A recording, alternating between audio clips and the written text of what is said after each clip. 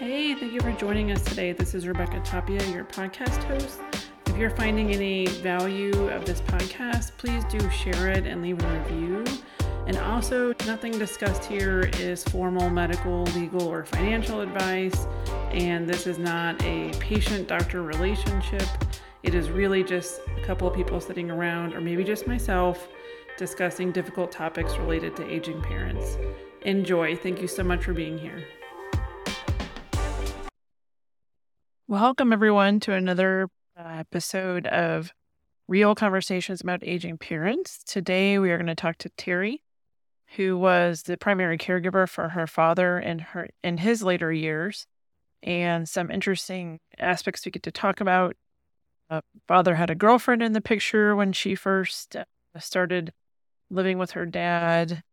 There's a brother who's supportive, but not really doing the direct care. There's some decisions about living situations, and then some interesting end-of-life observations and lessons learned. So thank you so much for joining us today. Let's get started. Okay, perfect. Okay. Well, and you're at home right now, right? Am I? Yes, I work from up home. against Yeah. anything? Perfect. Okay, Yeah. awesome. Yeah. All right. So how much did Jalen tell you about this? I want to make sure that you know what you're getting into. So I understand that you have left your profession as a physician to take on this new venture of I guess you should tell me more about how you're framing it up. Sure. So I'm moving to more of a part-time clinical position because I really want to do a podcast and a course around supporting women who are navigating the challenges of aging parents. And my spin on it, my specific interest is not so much in telling people what they should do or shouldn't do. It's allowing a conversation about boundaries, about constraints of we only have so much time, so much money, so much energy. And how do women that are balancing a career and parents and maybe children or grandchildren, how are they making these decisions in 2023?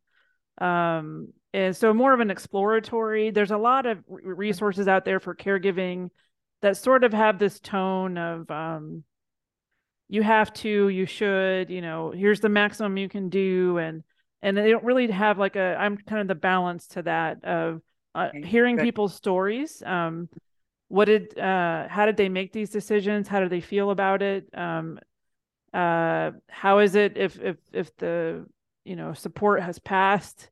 How do you feel now? And I've gotten some super interesting answers. I'm also an anthropologist by training. Wow. So half of it's more just that kind of anthropology approach of, Uh-huh. women in 2023 are very different than women in 1973. And I want to update sort of how the cultural and social understandings of how and when women are showing up for elderly persons in their life. So I know it's a long explanation. But the gist of it's going to be a podcast because that's how I consume most of my information right now.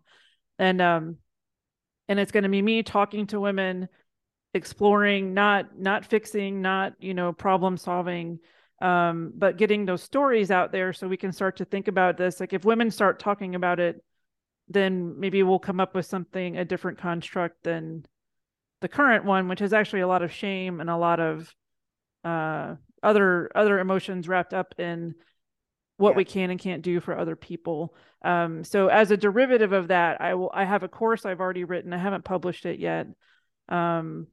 But the way I want to support myself doing this is to have a podcast, and then the people that want to learn more, I'll have a whole course laid out. So anyway, that was a long explanation. Okay. I've been wanting to do this for a long time. And I finally got the courage to basically cut my job back and start doing it for. Okay. So it's your dad. So tell me about that. So you said, what year was it that you decided he needed more help? 2016. So I came back from Australia in October of 2016. And so I don't know. And so what Okay. was it about? What, if you don't mind sharing, what was it about him? Did you hear something in his voice that you thought he needed help? Did a doctor tell you he needed help? Like what signaled to you, hey, dad needs a little more support? What actually happened? So he had a couple of falls. Okay. So he was going through this series of just falling, and had broken his leg.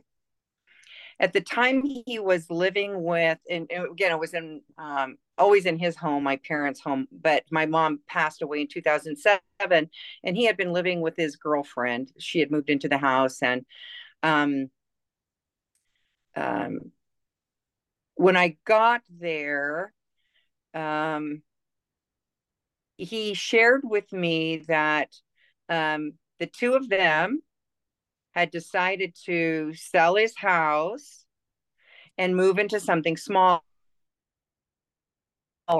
so that there wasn't so much to maintain. He had a very large yard, big garden, all that kind of stuff. And I was very surprised, but very supportive, right? If that's what they wanted to do, then great.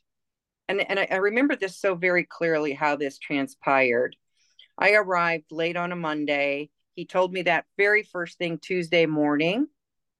And on Wednesday, the female friend, the girlfriend, shared that she had purchased a home and was moving. Away from him? And yes, and he it completely took him by surprise. So it was a breakup. Well, they ended up moving out together. So she moved out, he moved out shortly after that. He moved in with her shortly after that. My brother and I moved the furniture that he wanted and all that kind of stuff. And I had decided that I didn't really trust the situation, really what was going on, and I didn't really feel that he was in good health. Again, this whole falling thing, we didn't really know why he was falling and all of this. I just decided I was going to stay, at least for a while, and that I would stay in the home, right, in my parents' home. That's where I would live since he had moved out and all of that. And within 2 weeks, she broke up with him for real, and he was back in the house. And again, it was very hard for him. He, even though he never was a big communicator, right? He wasn't the kind of man that shared his feelings, but it was very hurtful for him. Sure. And so he moved back into the home, it was just kind of a decision that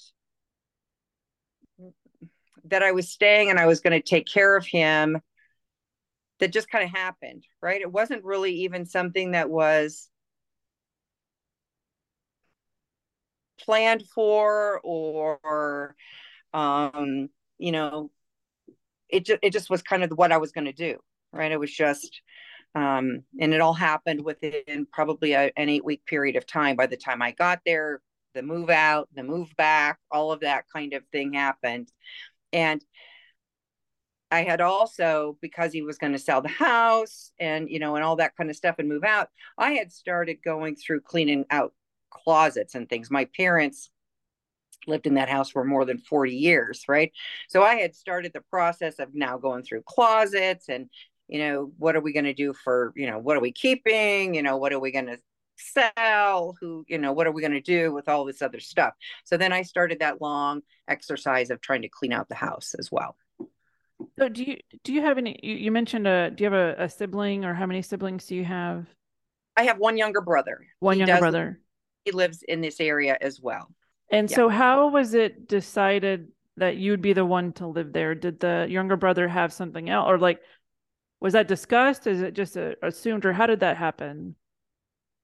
It was kind of assumed. So he has a family, he has 3 kids, right? And I don't have a family. And, and I guess, so I guess it kind of also defaults a bit to the woman, right? To being the caregivers, right? Jalen maybe shared a little bit about that in her situation as well. Our brothers have both shared, thank God we had you, because we couldn't have done what y'all did, right? Me with my father, and she with, with her mom. Um, so it was kind of that as well, default. I'm the one that's available, and I'm more of a caregiver. He wouldn't have been able to move in or any of those kinds of things. So, and he was very supportive, right? He was hands off for sure, but if I needed anything, of course, he was right there. Can we unpack that a little bit, because I'm really fascinated with the family decision making for this, and a lot of times it's not overt. Like there's not a meeting where somebody says, you're going to move in and take care of Mm-hmm. dad. But when you say that your brother felt like he couldn't have done what you did, if we get really clear on the verbiage, is Mm-hmm. it that he wasn't physically able to do it, he wasn't emotionally able to do it? Like if you didn't exist, what do you think would have happened?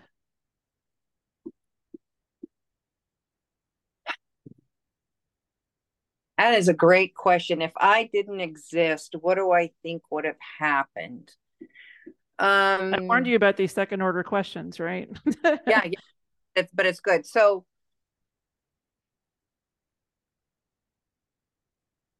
I guess if I had to, my expectation is that my dad would have lived alone. Um, and my brother would have stopped in, right? And but my father's quality of life and his length of life would have been less. And again, I'm not saying that as anything wrong, that my brother would have done anything to harm him, or anything like that, or neglect him. But again, my brother would not have moved in. My father would have lived alone until he couldn't, and then he would have moved in probably into an assisted living situation, which ultimately happened with me as well. My dad got sick. um So maybe, if your dad ended up in an assisted living, the timeline might have been a bit different. I guess if your brother was in charge, if that's the right word. yes. Um, so another thing, and this is actually a phenomenon that I notice a lot in my clinical care, and I'm not sure if it applies in your case, but you moving back home to sort of assist with dad, and the other female in the picture exiting, is actually not super unusual for a lot of different reasons. But do you feel like the timing of the breakup just a few weeks later has anything to do with another sort of, I don't want to use the word caretaker, but another person who can provide care showing up, and then the other female sort of feeling, and maybe this is an unfair question, but I just see it so much. I don't know what to call it, but there's sort of, some people end up staying together because there's this care dynamic, and then another caregiver appears somehow, and then one of them leaves somehow. It just is a weird thing we often see in the rehab world. I just wondered your thoughts on that, or if it was just kind of a coincidence. I don't know that it's so. She told me she and I did not care for each other. um but she told me the reason that she had decided that she was going to move out, even though, whether it was my father's misunderstanding that he was going with her originally, or they had discussed that they were going to move out together into this smaller place, or whatever happened there, I don't know. But she told me that she was leaving because she couldn't take care of him. He was too Yeah. much. And so, again, even though she knew I was coming back to the United States, she did not know that I was staying in Boise. That was never discussed because that was not the plan. I was coming there, for a week to vacation, see my dad, and then I was on my way again. So I don't know if she designed it to be like that, or if that part was a coincidence. Um, but then her ultimate, you know, breakup, again, I don't know if that was part of the original design or then that became convenient because I was there. Right. Can you step us through sort of the timeline of once you arrived back in 2016 and just the arc of his function or decline? Like, did he need increasing amounts of care? Did he have a new event like a stroke or a progressive condition like Alzheimer's? Like, what did that look like? I guess, or is he still living, or did he pass away? Passed away. And what year Yeah. was that? This 2020. He did the 2020. Okay, so there was a 4 year period then in there. What did that look like for you? Like years 1 through 4, was it kind of light the first 2 years and then suddenly got more demanding, or what was that like? So there were definitely events. Again, the falling, Mm-hmm. right, did continue. We but he was in care and we knew what the problem was. We ultimately knew what the problem was, and we were doing everything we could to kind of mitigate that. He did have an emergency appendectomy. He did part of one of his falls, broke his back. Mm.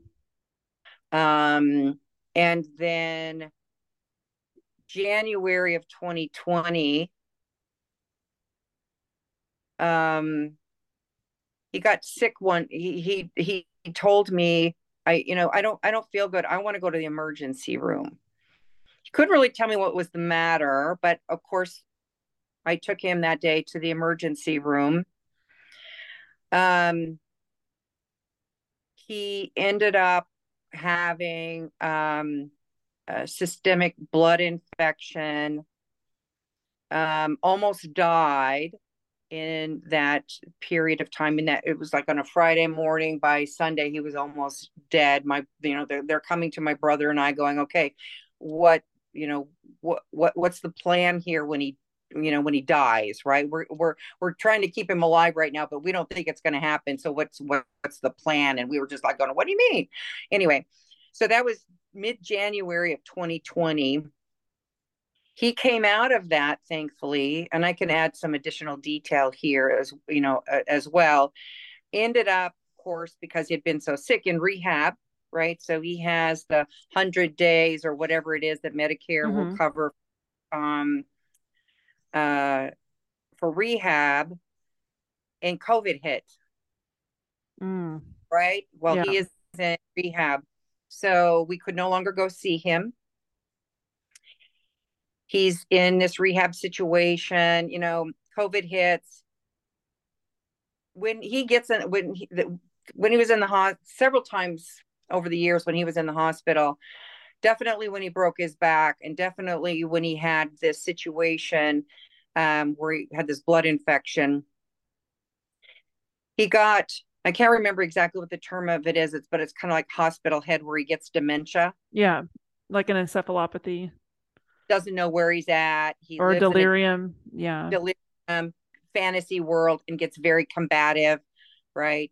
And because he tries to escape, he's not combative because he's angry and he's trying to lash out, but he's just trying to escape all the time. So he's gets in that. So he had still been a little bit in that confusion state, still early in rehab, right? When COVID hit, didn't really understand what was happening, why, so he had a window. I was just going to the window to communicate with him, whatever.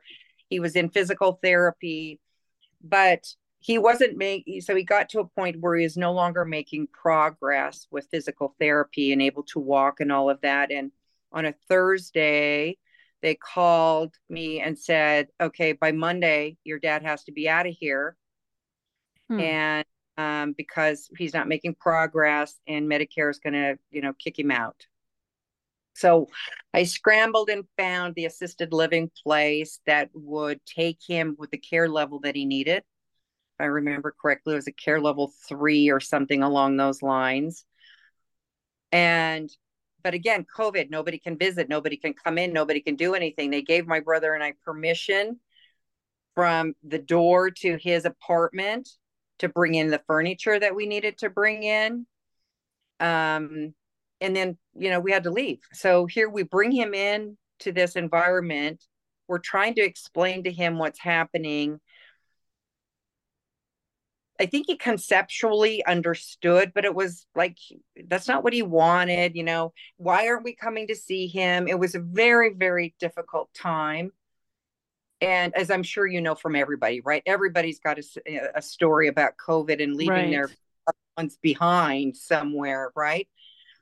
And then and then when we could go visit him, of course, when things broke, a couple of different times we could go visit. But in October, well, April, while he while he's in rehab, he starts to get this spot on the top of his head. I had talked again on the phone, because you can't go to the rehab doctors about what's this thing on his head. At one point in time, they were going to send him to a dermatologist, but that didn't happen. Anyway, by the time I get him to get him out of rehab and into assisted living, and I see this thing on his head, I get permission to take him to a dermatologist. He's got a big cancer. Mm. Oh, wow. Big on the top of his head. And I had to have it, we had to have it surgically removed. And then, of course, he had to have radiation. And so I was taking him from assisted living to get these radiation treatments and all of that. At the same time, I was diagnosed with what ended up being lung cancer. So I had a surgery in June to have I had a left lobectomy. So my lower left lobectomy, whatever that is, ended up with stage A1 lung cancer. Anyway, then so I was going through, so there's all that. And then in October, he gets COVID, Oh, my goodness. ends up in the hospital, And he's still in the assisted living by October? still in assisted living, right? And because I I didn't think I could care for him because he was in a wheelchair pretty much by this time. He wasn't walking, he wasn't stable, and I didn't feel like I wanted to have him back at home because of the risk factor. He was a very big man, and we just didn't feel like I should bring him home. Now, when you say we, was that you and your father or you and your brother? Brother. You and your Yes. brother. And who Yes. did either of you have the medical power of attorney? Yes. Yes. My brother has all of that. Had So all he of had that. so he was making the medical decisions. We were making them together, but he was the one that was officially had the signature rights to do all Do, that. do you know how it was determined it would be him and not you? Is it because you were out of the country a lot? Oh, I was or gone. traveling? Always here. So yeah, so he was on the bank accounts and he was all that stuff. And that was stuff that my parents had set up years before and we had discussed it all and it made complete sense. Right. Okay. Yeah. Because he's Uh, the one that I wasn't. did your brother was he pretty agreeable to these care decisions? Like it sounds like when he went into the assisted living initially, that wasn't at that point the forever plan. It was just the rehab got cut short and he needed to go back there. Did you have a lot of like contentious conversations? Was there a difference in opinion, or were you guys pretty much in agreement moving forward? Did you feel a lot of pressure to do more to try to take him home? So every decision that my brother, and his name is David, that every decision that David and I made, we made it together. We talked about it. Sometimes we talked about it 100 times in 100 different ways with 100 different scenarios, and always landed where we did, whatever the decision was, together. So And it didn't cause any conflict in our relationship. We were always pretty much on the same page. I think partially I'm going to say kind of two reasons. I think part of it is because my brother knew that I was taking the bulk of the responsibility, right? And he wasn't going to probably argue much with me about what I thought the best decision was, because he knew that I would either be me coming, he would be coming back with me, I would be going with him, whatever the case might be. But also because we're very much aligned in what we wanted to have and what we knew my dad wanted, right? We knew my dad wanted to come home, right? But we also knew for his health, his best care, that wasn't the right decision. So it wasn't like he was saying, oh, you need to take him home. And I was going, no, I don't want to take him home. It wasn't that at all. How did you handle? Yeah. How did you handle it when your dad, I'm sure at one point was like, hey, I'm ready to go home. I want you to take me home. How did you redirect the conversation? Did you tell him that was the safest place? Like, what did that look like? It looked a couple of different ways, Rebecca.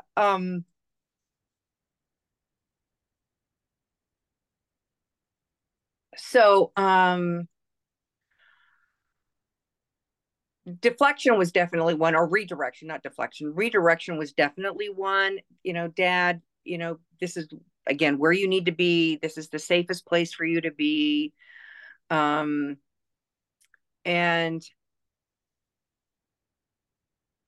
I guess the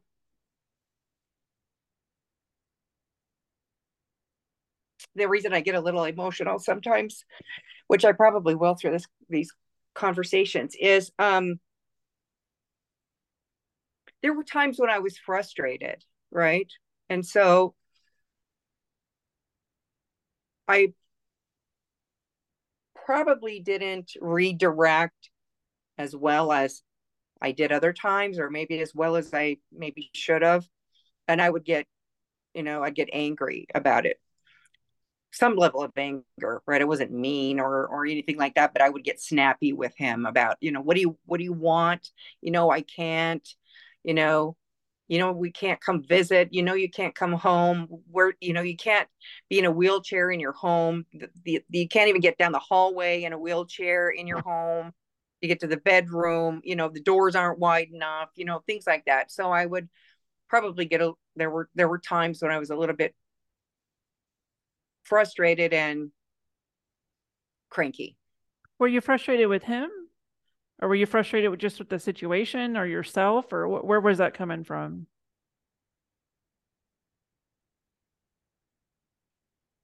I'm going to say maybe all three.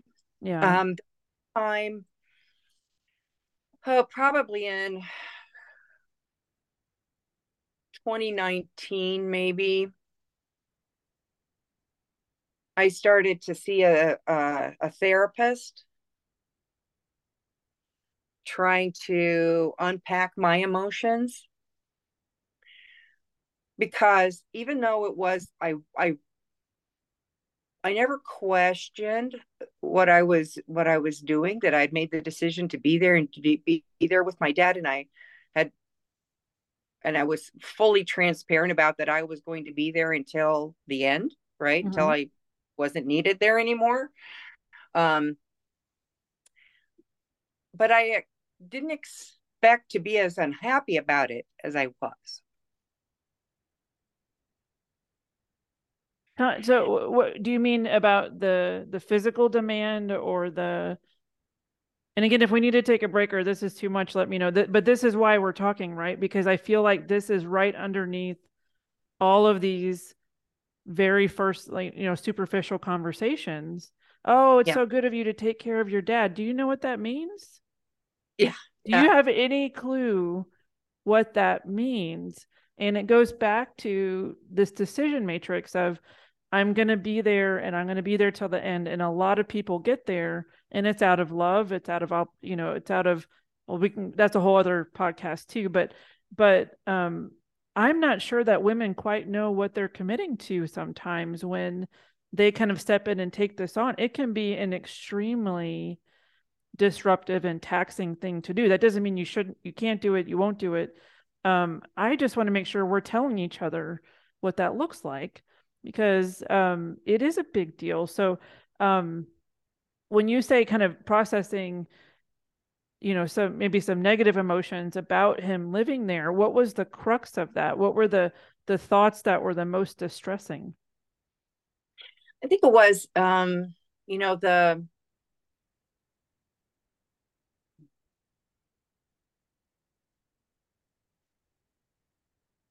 one of the things that the therapist helped me come to is the fact that even though I didn't have to be happy about it, right? It was okay not to be happy about the situation because again, the situation was hard, right?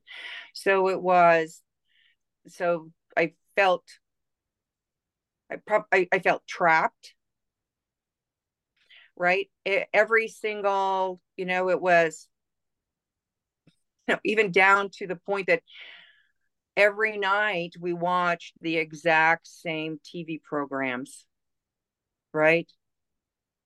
I've seen every Gunsmoke episode, you know.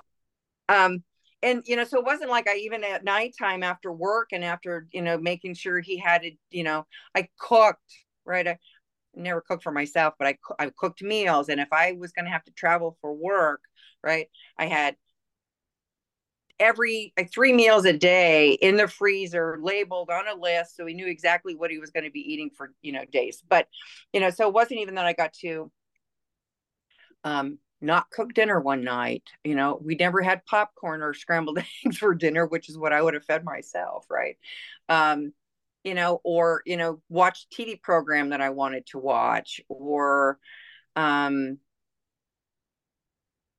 you know, and when I say that out loud, I think it sounds petty, but when you're doing it month after month after month and year after year, it is, it's taxing. I have told many people this along the way. I don't know how in the world women that live have to work outside the home that have a husband and kids, how they would ever, how they ever do it. It is, it's hard. It is just hard. And then you've got the things like, you know, then we could probably have a whole podcast on the incontinence aspect. Mm-hmm. Yep. Right? There's that. And, you know, navigating that with your father, right? Take, you know, cleaning, doing all the things that you do, right? That you have to do. Um, and there's that. And I, going back to my comment about you know, Jalen's brother and my brother going, we could never do what you girls did, right? They could not have ever dealt with the incontinence aspect of it, let alone anything else, right? My When you brother say, couldn't. sorry, go ahead. I was gonna say my brother witnessed one time only. There were so many times I didn't ever even tell him about because I didn't want to. Maybe I didn't want to talk about it. Maybe I didn't want to, you know, impact my dad's dignity. Maybe I didn't, you know, my brother just didn't even maybe want to know. But he had to witness me one time cleaning up um, a situation. We had people at the house. My dad had lost his bowel control, and I'm doing this cleanup situation, and my brother's just like going, "Oh my god, you know, you are so strong. I don't know how you're doing this. I don't know how you do it. I could never do it." Right? So Can, being that intimate with my father, right? You know, I'm, you know, which is something that you know, your parents are that intimate with you when you're a baby, right? yeah. But that's something that that you think about, that you have to be that intimate with your father Can when you you're or this whatever. is a really common topic, and I want to see if we can dive a little bit deeper into your brother saying, I could never do that. Because it's not true. It's not true that they physically aren't able to do it, right? Correct.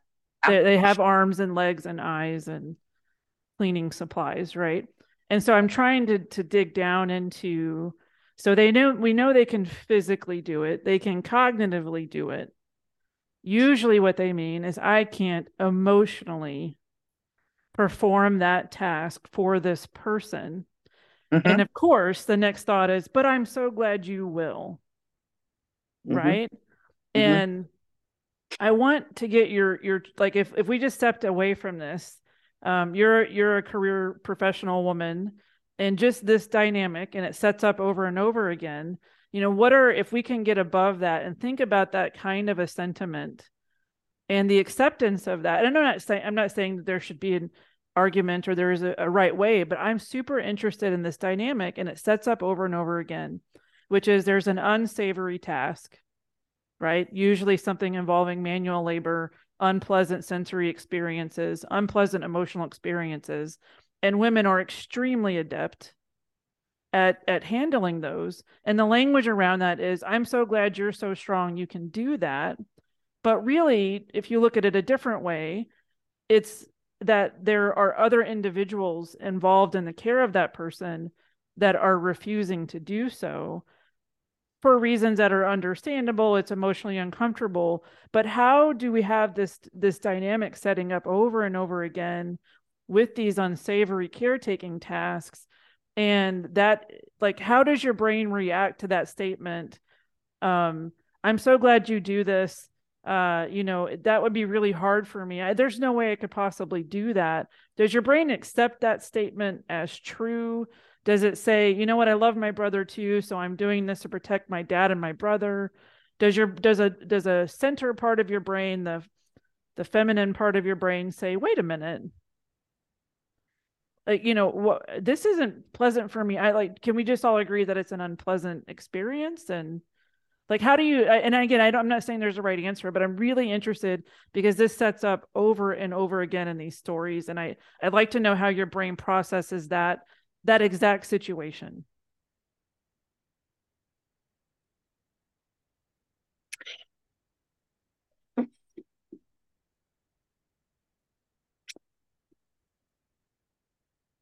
I don't know if that, at least for me, that there's that much thought that goes into it, right? So I would think it would probably be in the category of, trying to protect my father and my brother, right? I'm here, I'll do it, right? It's not, it's totally unpleasant, but I've already been here, done this before, so it just makes sense that I'm here and I'm doing it again, right? And so I think, but the other area of that would be is if I was going to,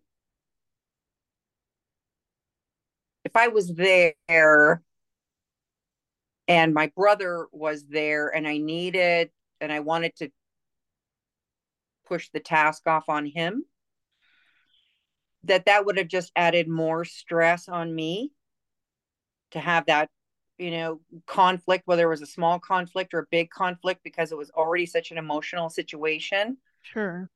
That I would just as soon skip it and just do it. So the conflict would have been with your brother saying, or you mean just the handing off of the task, like the how? Yeah. Hey, I'm not doing this time. I've done it a bunch of times before. Here's the cleaning supplies. You go do it. And he'd go, I'm not doing it. Right. Oh, yeah. so the conflict wouldn't be the how, it's the I won't. Yes. The conflict wouldn't be, okay, I'd be happy to step in and do it. Can you teach me?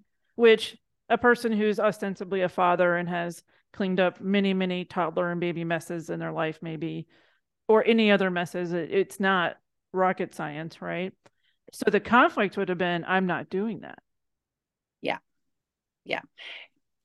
And so I think so for myself, it would have been a protection and then an avoidance of any conflict to get it done by somebody else. And did you ever have a conversation with your dad? I don't know cognitively if he would be able to have that conversation about personal hygiene care. Was there ever the first time it happened, hey, Dad, are you okay if I, help you clean this up? Or is it like you said, just sort of, you just new challenges keep coming up and you just keep moving forward, and there wasn't really a discussion about that, or he just knew he needed help? Or did y'all ever have kind of the privacy discussion? Never had the privacy discussion. The first time it happened, we were in public, and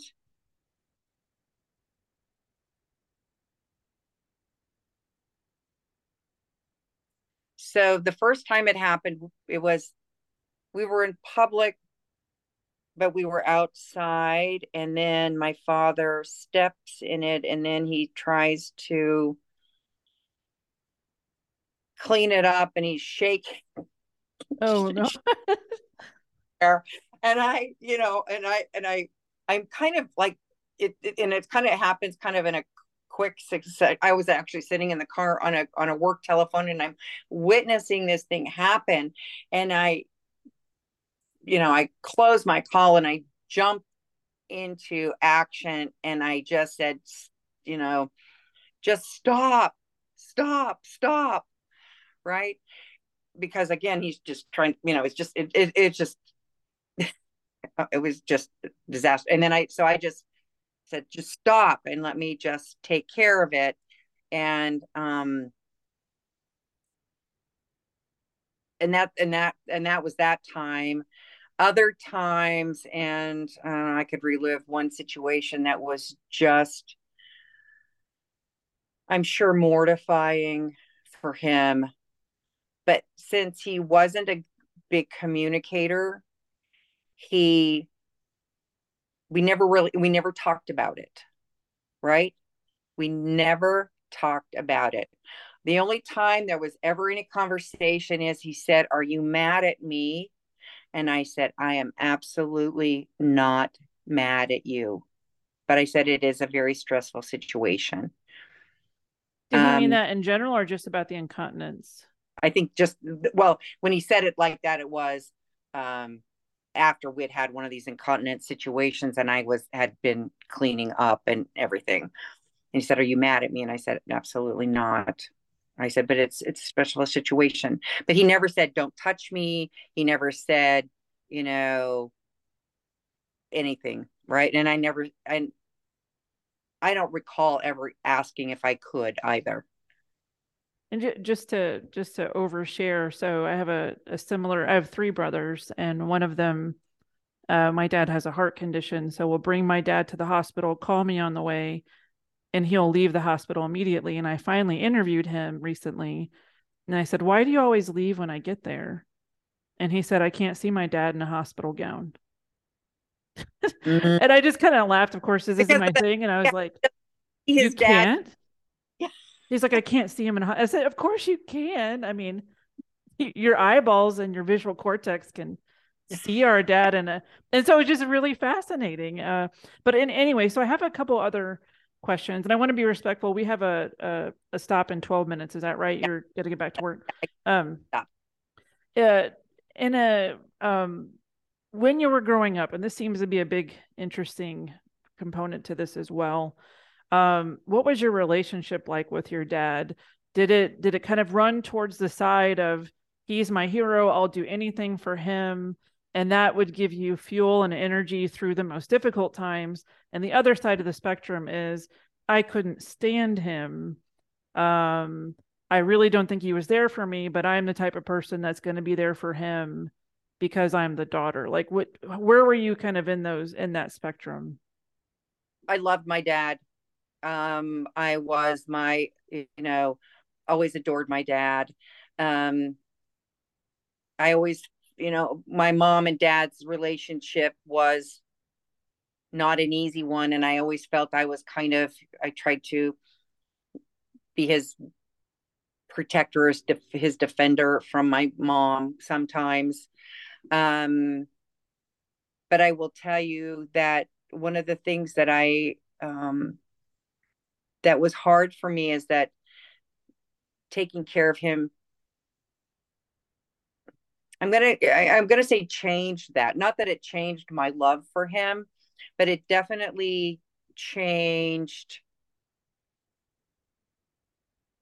I think it changed our dynamic, and that was very hard as well.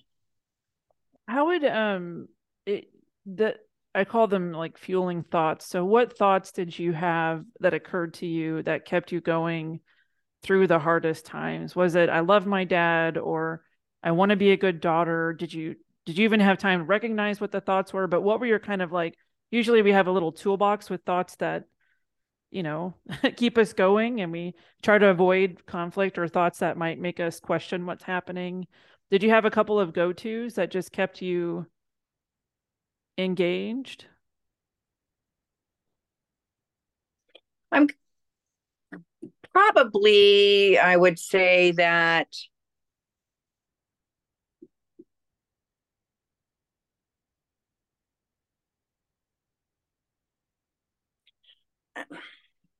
I guess it probably would have to fall into the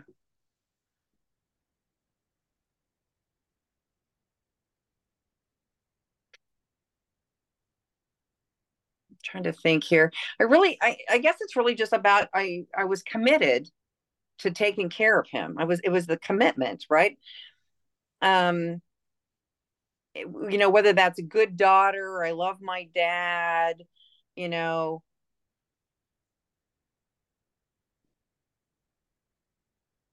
there wasn't an option. I mean, I guess technically there was, but emotionally there wasn't an option for me to leave, right? Walk out and leave him. What would you have thought if you did? What would I have thought? Yeah. What would have been the emotional consequence of, you know what, this is too much for me, or my job needs me. I can't do this anymore.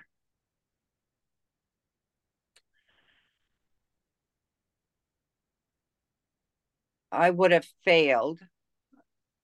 I would have thought I would have failed, that I wasn't, and probably the failure would have been on a few different levels. I wasn't strong enough.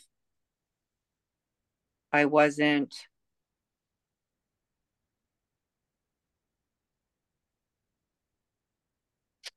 that I would have failed in this, in would that have meant that I didn't love my dad enough?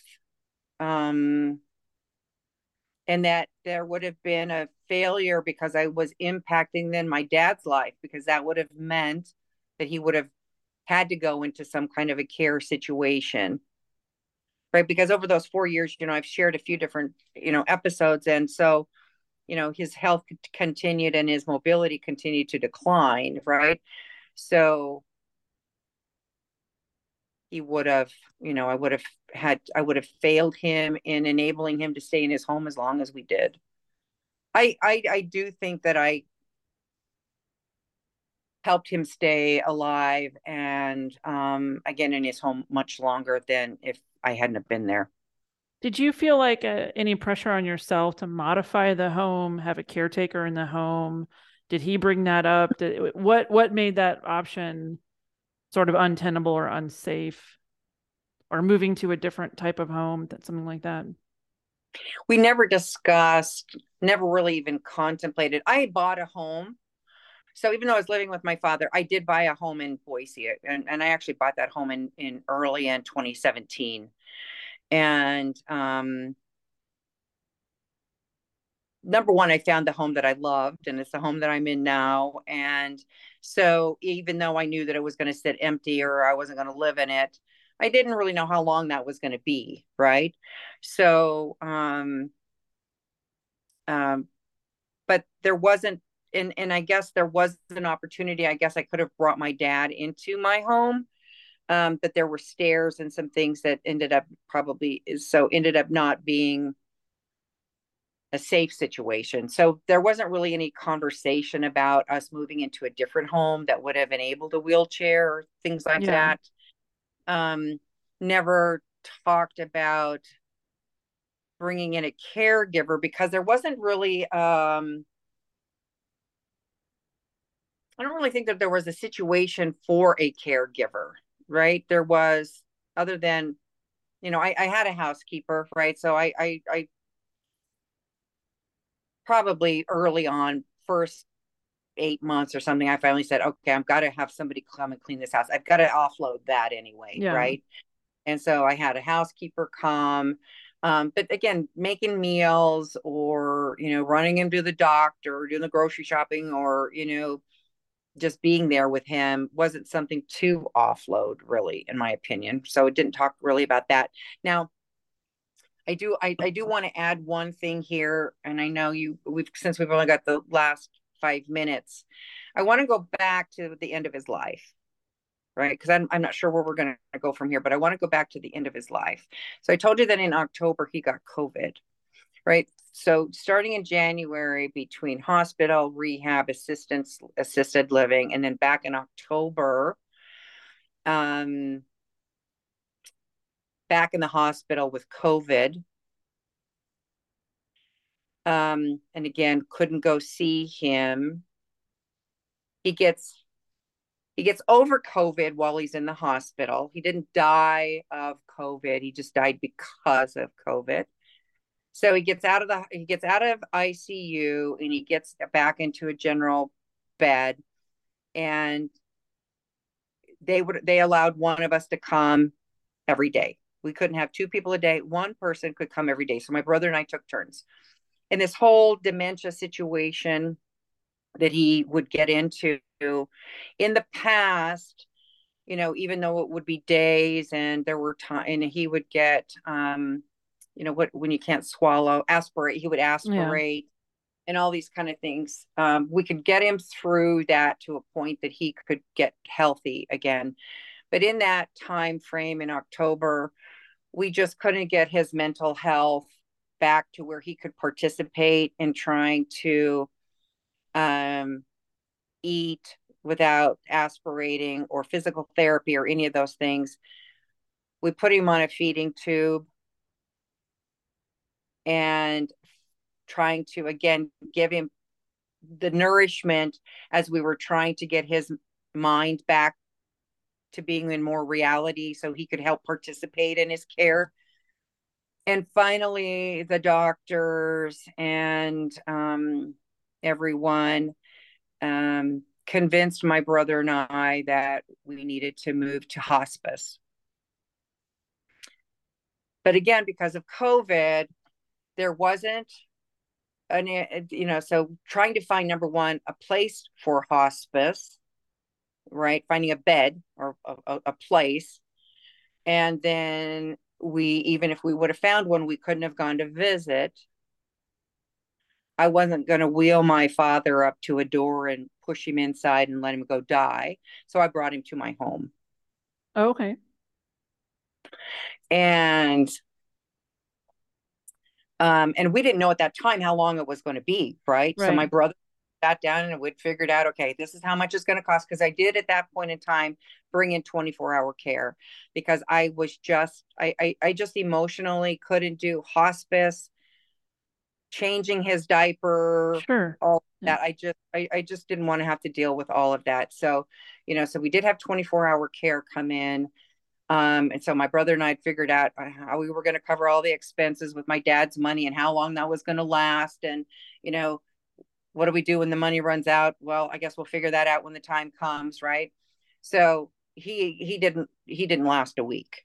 Right. Okay. Once I brought him to the house, he passed quickly. We thought it would be a while, but anyway,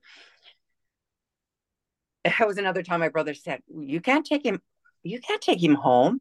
I said, hell if I can't take him home. Right? Absolutely can take him home. I said, and you're coming with me, right? So you need to be there. That was Thanksgiving. He came on a Tuesday before Thanksgiving. And yeah, my brother and his kids, and they came, and, and they were there and until that Monday after Thanksgiving that my dad passed. So we were there all together for that whole weekend. Anyway, I just wanted you to have that piece of the story. No, I appreciate it. Yeah, thank you. And these are such complex conversations. Sometimes we don't ever circle back, and I appreciate you sharing that. And overall, I thank you so much for sharing with me. We've been through so many different topics in this short time, and I think it really does help people. And I just appreciate you being open and willing to talk about these really hard things. And I hope other people can learn from them and carry on the conversation. I just really appreciate it. You're very welcome. If you want to have another conversation, I'm happy to. Just let me know. I do have another person that you may be interested in talking about, but it's wasn't with her. It was a friend of mine and her father-in-law.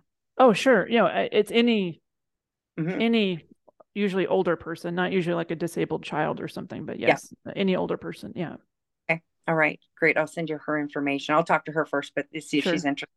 And then I'll send it to you if she is. Okay. And I'll send you the transcript too. Thank you so much. It was so nice to meet you. I appreciate it. Okay. All righty. Take care. Hey everyone, it's Rebecca. Thank you so much for joining us today. I hope you really enjoyed the podcast. I am here to let you know I can be found on RebeccaTapiaMD.com. You can come over there to learn about my new course launching this summer, dealing with mindset for aging parents, getting prepared, all the good stuff, sharing my opinions and life lessons. Also could just join my email list so I can share more about my thoughts about these podcasts and more insights there. Thank you so much for being here.